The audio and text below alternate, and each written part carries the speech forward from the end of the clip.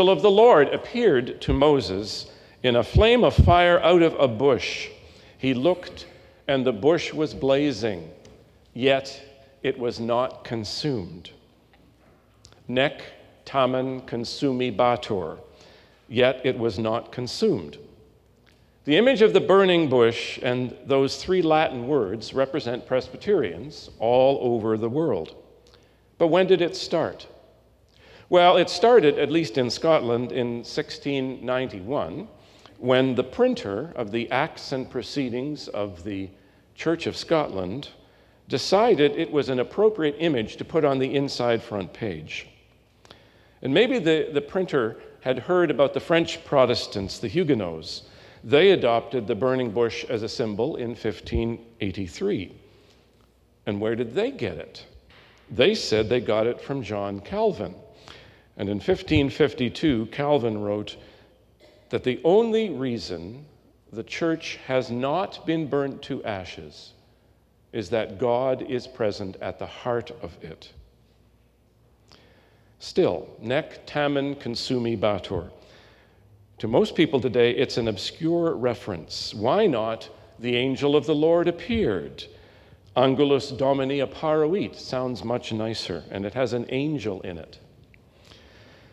But in 1552, there was great trouble in Geneva. John Calvin didn't know whether his church would survive.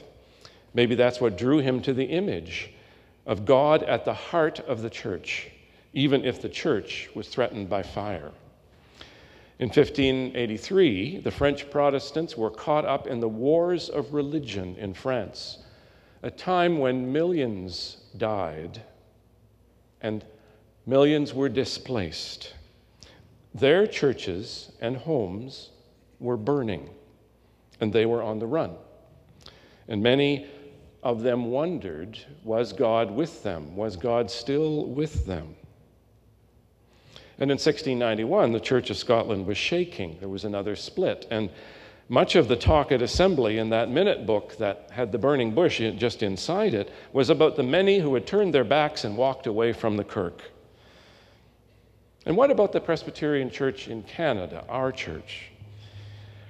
Why do we cling to the image of the burning bush? It's on all our official publications. It's on the website.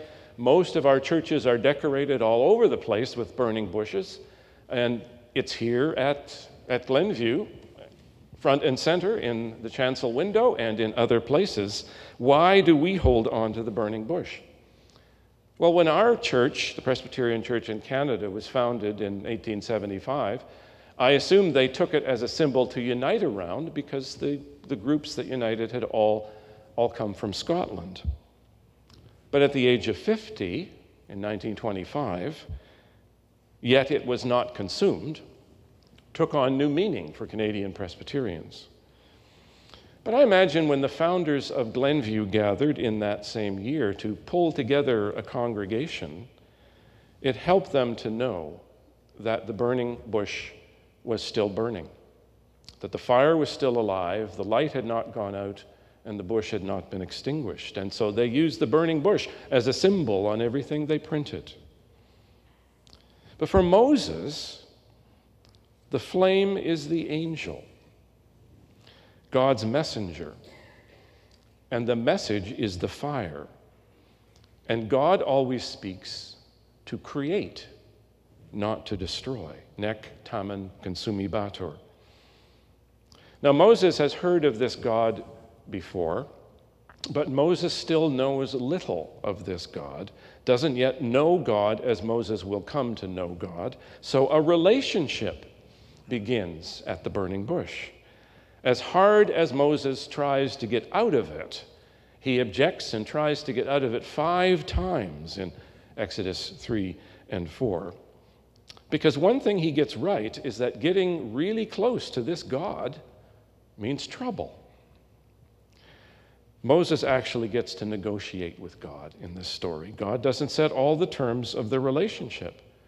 God knows Moses will need assurance, a hand to hold along the way, so God lets his brother Aaron in on the deal, which Moses and God may come to regret later on.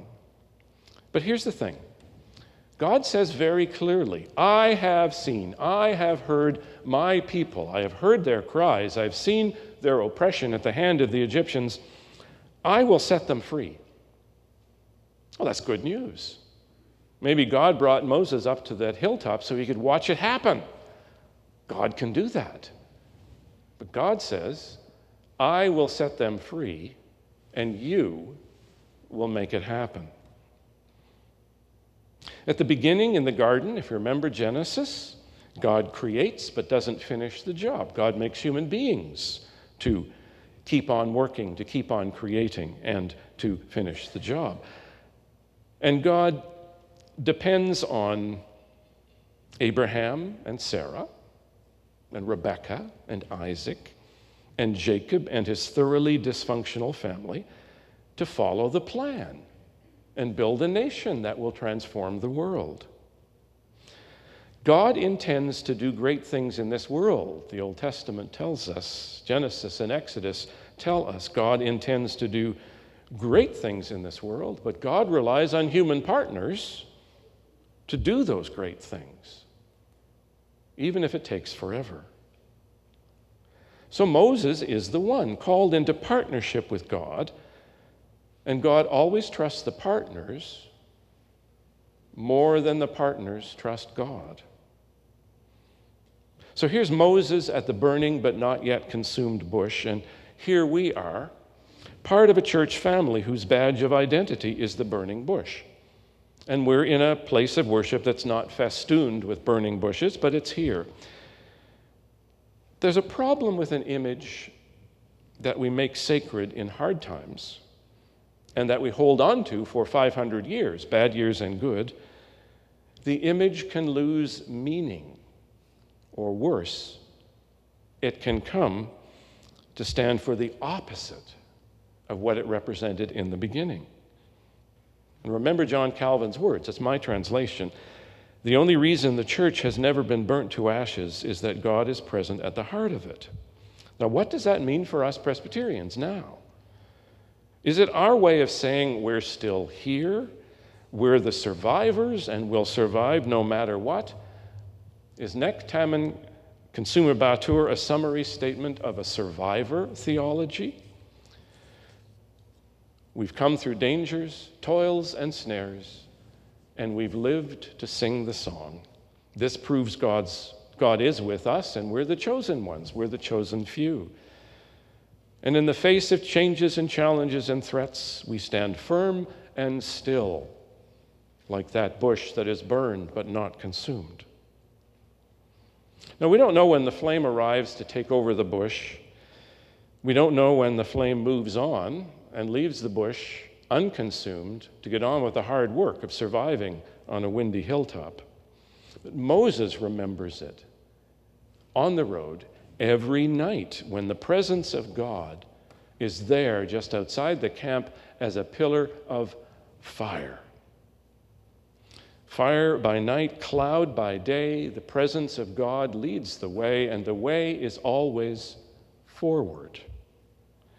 God's call, remember, God's call is always forward, outward, and toward the other, the unknown, and the promised.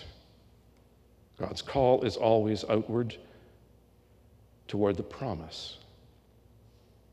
And when God's promise becomes visible, audible, it's always for a time and a purpose. It's a call to get to work. God has something in mind to do, and that is something for us to do. And if we want to keep the burning bush as our thing, and let's allow it to remind us that God calls us into partnership, and we have work to do, and God will never leave us alone to do it, but God still leaves a lot of it for us to do. And can we stop focusing on the survival of the bush and see the fire as a creative, life-giving force? The fire couldn't burn the bush because God always speaks and puts us to work to create, not to destroy, to create, not to consume. Let's not see the bush as a talisman of the survival of the church as we know it. It's not about the endurance of what we build and count on always to be there for us. It's about the faithfulness of God, the call of God, and our call, our mission in the world today, wherever and whatever may be in store for us in God's future. People of the burning bush are people on the move.